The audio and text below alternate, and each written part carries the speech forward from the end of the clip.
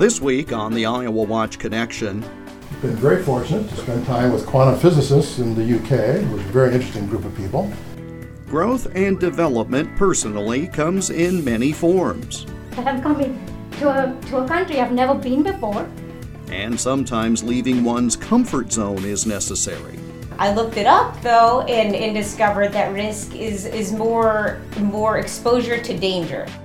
Risks and rewards, our topic this week.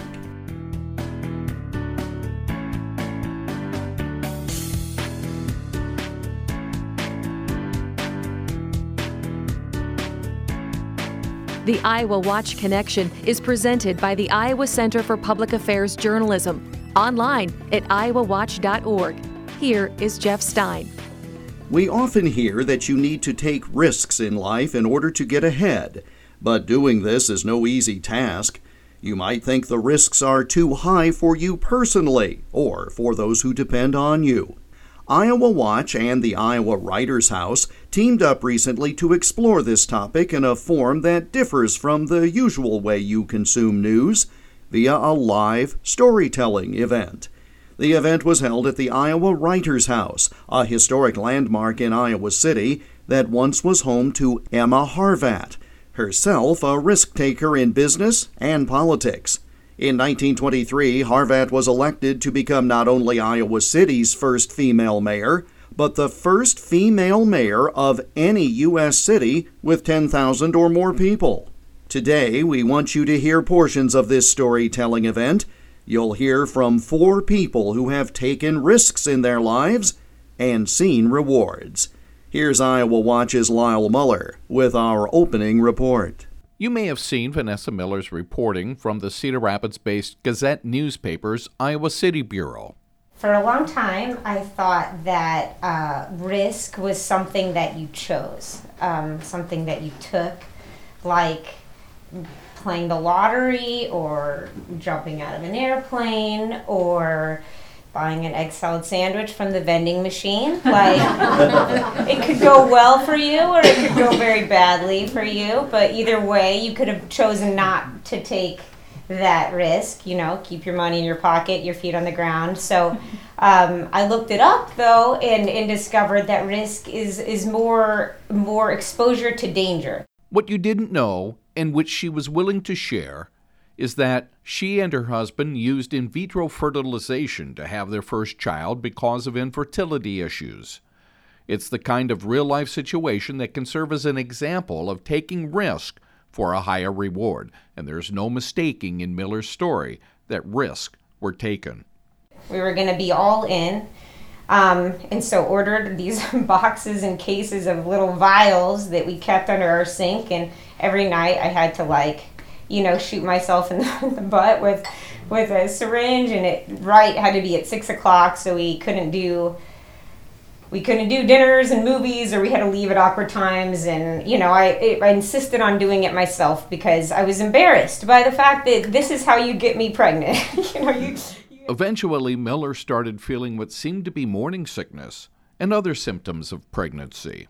And so finally I bought some pregnancy tests, just what if, So I took one, and it was negative, of course, because I can't get pregnant, because Dr. Bush said so. So I'm not even going to go there, but I still felt sick, and I was like, I went to the doctor, I don't know, so I couldn't figure it out. And on March 7th, 2010, I decided in the morning, Sunday morning, it was a Sunday morning, and I decided to take the last pregnancy test.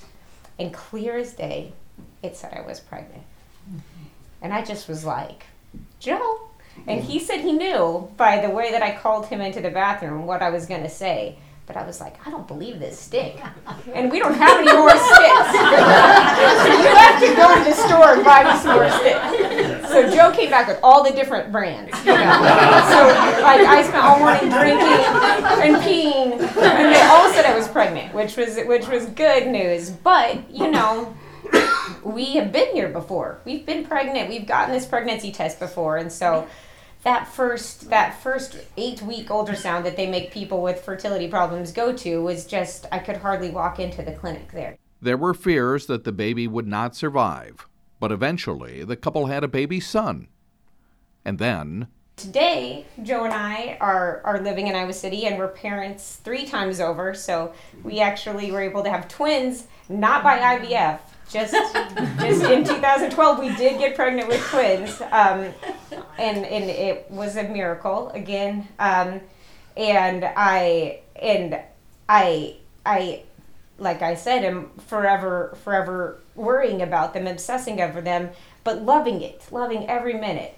And it has made me realize that this state of existence that was risked, that we tried so hard to avoid at the beginning of our parenthood journey, is perhaps the reward in the end. Bhumika Nayak left her home in India to attend college and be an aerospace engineer. She lives in the Cedar Rapids area now after leaving India in 2007, after an emotional goodbye at the airport there with her parents. This is the first time I'm going to leave them, and I don't know when I'm going to see them because it's a one-way ticket that I'm coming to a country I've never been before, for someone who's never stepped out of India. So I'm at the airport, and another fact about Indian culture, I touch their feet before I leave. Now you may think, is she tying their shoelaces, or what is she doing? Or if you ask my husband, he touches elders' feet only on New Year's Day, because when you do that, you actually get cash. So, but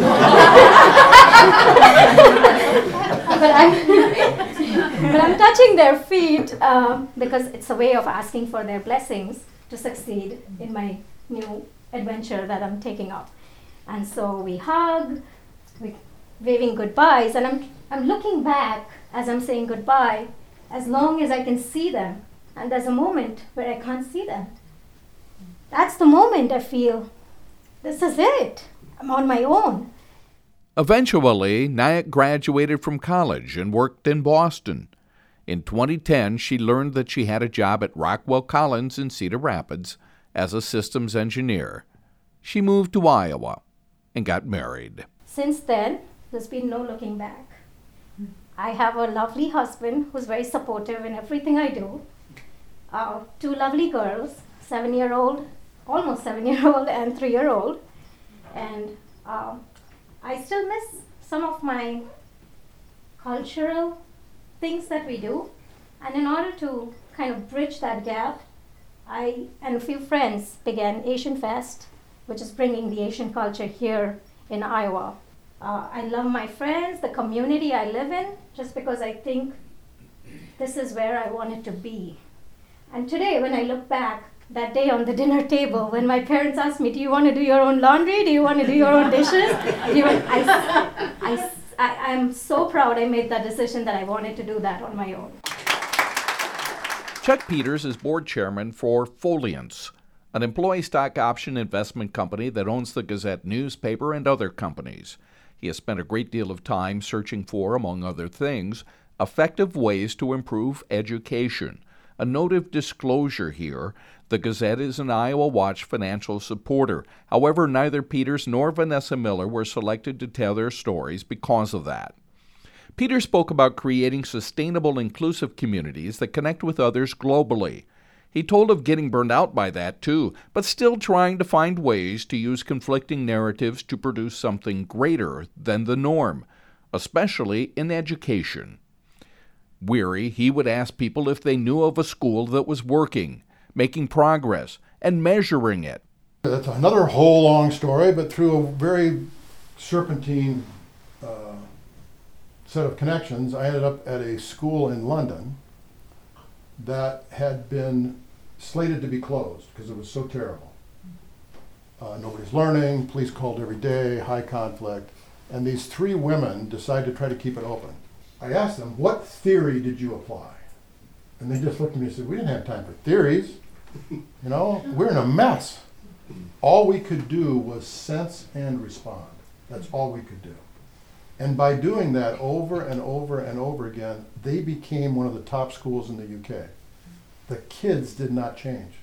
So those kids who had, none of them had succeeded, now they were all succeeding.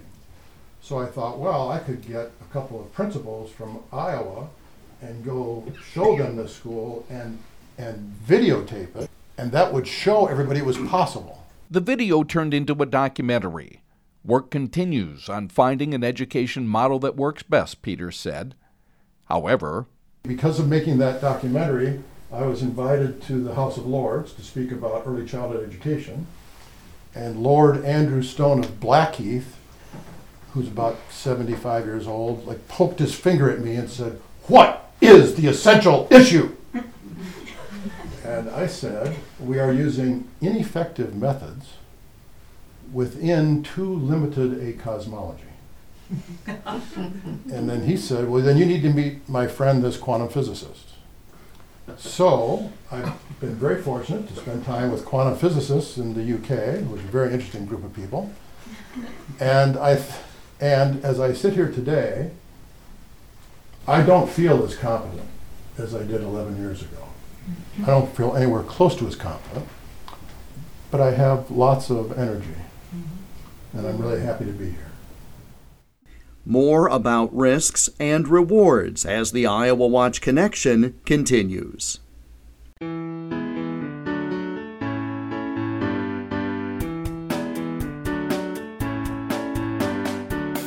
Support for the Iowa Watch Connection comes from the Iowa Insurance Division's Iowa Fraud Fighters program. This statewide initiative educates Iowans on how to double-check before they invest and shield their savings from scammers.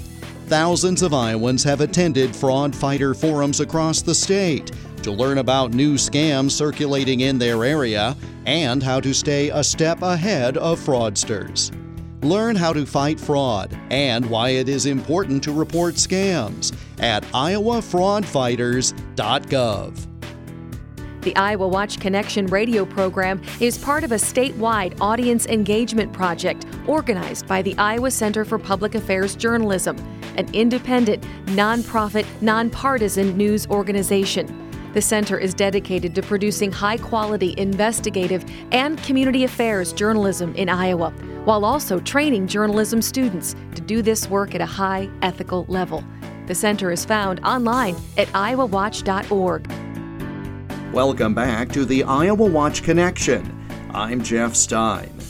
Reid Wilson is founder of Vast Iowa, a company through which he produces videos of individuals who have overcome adversity. He spoke about the need to find a superhero and the lessons he learned from his mother about telling the right story. His remarks from the Iowa Watch Iowa Writers House live storytelling event have been edited for length. I step out of the shower just recently, and I look in the mirror, and I realize a better name for that and a brand name for it should be the deprecator or the shame maker. But when I look in that mirror, I see a scar, and it's here. It's right here. And scars represent stories. I have hundreds of them all over my body because as a kid, I wanted to be a superhero. I wanted to grow up. I wanted to be the Batman. I want to be Spider-Man. I want to be Michael Jordan. I want to make the game-winning shot. That was everything I admired. And I wanted to be the next business person. But overall, I wanted to be my mom. See, she's my real hero in my life. She's a business person. And she's very, very good at it. See, I would come down the stairs every morning as a child, and I would turn the corner of my mom. She sits in this red chair every single morning, and she reflects on her values. Her values are faith, family, friends, extreme honesty, and extreme listening. And she would sit there, and she would read her Bible, and then she would do an analogous homework assignment in one of her books, and then she would also apply it to her business. And I'm walking by one day, and I have a book in my hand, the next best business book, because I'm going to be a hero, just like you, Mom. And I walk by, and she says, "You like that book?" I said, "Yes, I do. I like that book a lot." And I keep on walking. Which part did you like best? "I like the part where the guy turns around the company." "Oh, you like the Alcoa part. That's very nice." "Yeah, that guy was amazing, wasn't he, Reid?" "Yes, Mom. He was very, very amazing." See, this guy was so big, and he came down to an employee level, the frontline workers, and he said, "What's wrong with this company?" "Well, we're not safe. We have people dying in the mines. We need changes." See, that one guy said, "We need a safety protocol," and gave the power to the employees.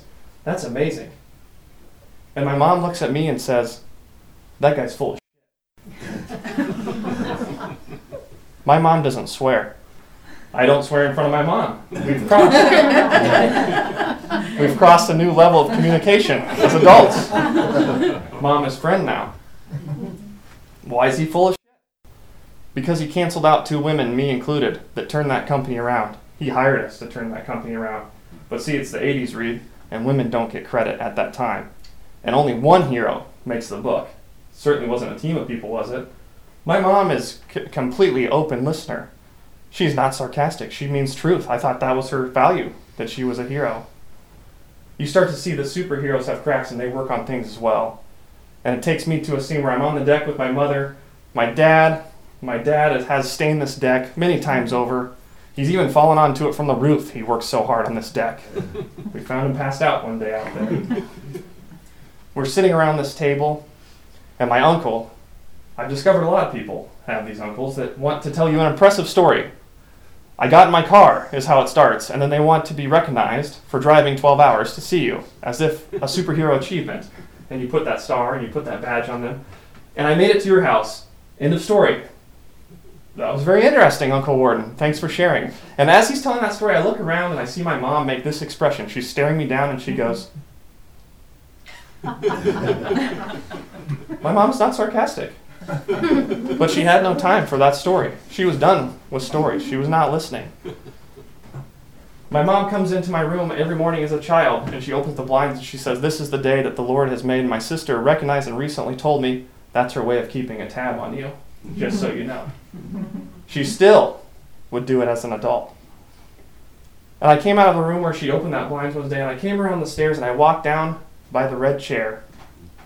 And my father had followed me down by that red chair, and we received a similar memo of the right kind of judgment, because her father is a military general, and he doesn't wear his badges on his chest. And I was proud. I was feeling proud because I'm being a superhero. I'm gonna build this business. And she told me that story and said, Reid, don't wear your badges on your chest. Don't wear your accomplishments. Doug, don't do that either. Have a good day at work, Doug. Thank you. And out the door we went. And a few weeks later, my dad comes down around the stairs and passes the red chair because my mom had called him down to the bedroom. She had fallen asleep. My sister was sleeping with her, which is a common occurrence in our family. I called her down, and she took his hand just like this and said, Doug, I just need your permission to pass on and go up to heaven. Your kids have given me that permission. See, my mom has had cancer for a long time up until this point. And she had gotten permission from 2 of us to go to heaven 6 months prior, but my dad was the last person holding on to her and not letting her go. And with tears in his eyes, he said, yes, Susan, you can go to heaven. And then she left. She left for heaven. See, my mom sitting on that deck, she's not the beautiful woman, the disciplined woman I had described. She had no time left for these stories. And that's why she started using curse words. She couldn't speak at that point. She was frail and pale and had lost 100 pounds and had a feeding tube she had just pulled. But it was still my mom, a superhero. And I had to be like her. And you'll find me back in front of my mirror thinking, often, I need to be like her. So I go build companies. I'm on the phone with my friend. He's saying, you spoke last night. You are amazing. This is the stuff we need to hear as people. You are amazing. You got these 2 companies going. You're partnered with others. You make money. You're amazing. And I look in that mirror and I say, I feel like the 9th grade kid at home, empty as a child, and I need my mom. I'm nothing. I am completely broken down and nothing. But I still crave to be like my mom as I look in that mirror. And I find myself on the ground after a very, very intense workout. I'll bring you into this now. I'm on the ground, a workout. I get high off working out. I can go very, very hard. I can release dopamine. I can hit over 200 heart rates a minute because that's what achievers do. And I find myself crumpled and reflecting and needing change.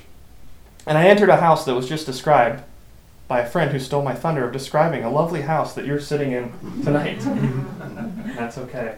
And an invite to come to story class because I started chasing the right things because I wanted to be like my mom and discover who she was. And we sat in a story class and learned questions like, what are your values? And people were forced to look you in the eyes and tell you what your values are with barely knowing you. And I started to recognize how we should truly see ourselves in that mirror as how people with compassion see us versus self-deprecating judgment that I was coming out of the shower with even still just the other day. That was one factor that let me be like my mother. A woman grabbed me at her celebration of life and came real close, and she says, Reid, everyone has good things said about them to death, but I actually mean it. Your mom was straightforward and serious and mean at times, but she listened with intent, and she treated my daughter as her own granddaughter, whose grandparents disregard her versus my 2 boys. She's Sydney's best friend. And another woman comes up to me and grabs my other arm and says, Reid, everyone says things nice about people when they die, but about your mother, I mean it. Your mother changed my life and business because she showed me what truly mattered when she sat in the room and then decided not to bill a lot of dollars that she could have for this session because we needed change among our people. She changed my life, and that's why I'm here today. I had not met that man. So I could start to unwrap what it's like to be like my mother. And the cusp of finally unwrapping, I'm down on the floor where I was taking you earlier. I'm down, I'm collapsed, and a song comes on called Something Just Like This by the Chainsmokers. And that song is incredible. If you listen very, very closely, artists are crying out all the time for help. All the time. That song says, I'm reading books of old, Achilles in his gold, Batman in his fists, I don't fit into Superman's suit, Spider-Man's control, I have none of this. Who am I? And the woman looks at him and says, you are you, and that's enough. You want to miss this life with me because you're worried about me, someone else? You are enough. And I went to a place of ecstasy with my mother's presence, doing jumping jacks for whatever reason. I was higher than I ever been. The combination of those 3 things let me know when I would come back to that mirror, I was starting to become a superhero. And the question is, what powers do we all have inside us that are superhero powers? Listening, like my mother. Reid Wilson, founder of Vast Iowa, a company that produces videos featuring individuals who have overcome adversity. And that brings us to the close of this week's program. We're back again next week at this same time. In the meantime, you can connect with us online, IowaWatch.org. Click on the Iowa Watch Connection tab at the top of the page to listen to all or part of this program again, for a list of stations that carry the program, and more. IowaWatch.org. I'm Jeff Stein. Thank you for joining us, and we hope you'll make the Iowa Watch Connection again next week. The Iowa Watch Connection is a copyrighted presentation of the Iowa Center for Public Affairs Journalism, which is solely responsible for its content. For more information about the center, including how you can contribute so high-quality investigative and community affairs journalism and student training can continue, go online, iowawatch.org.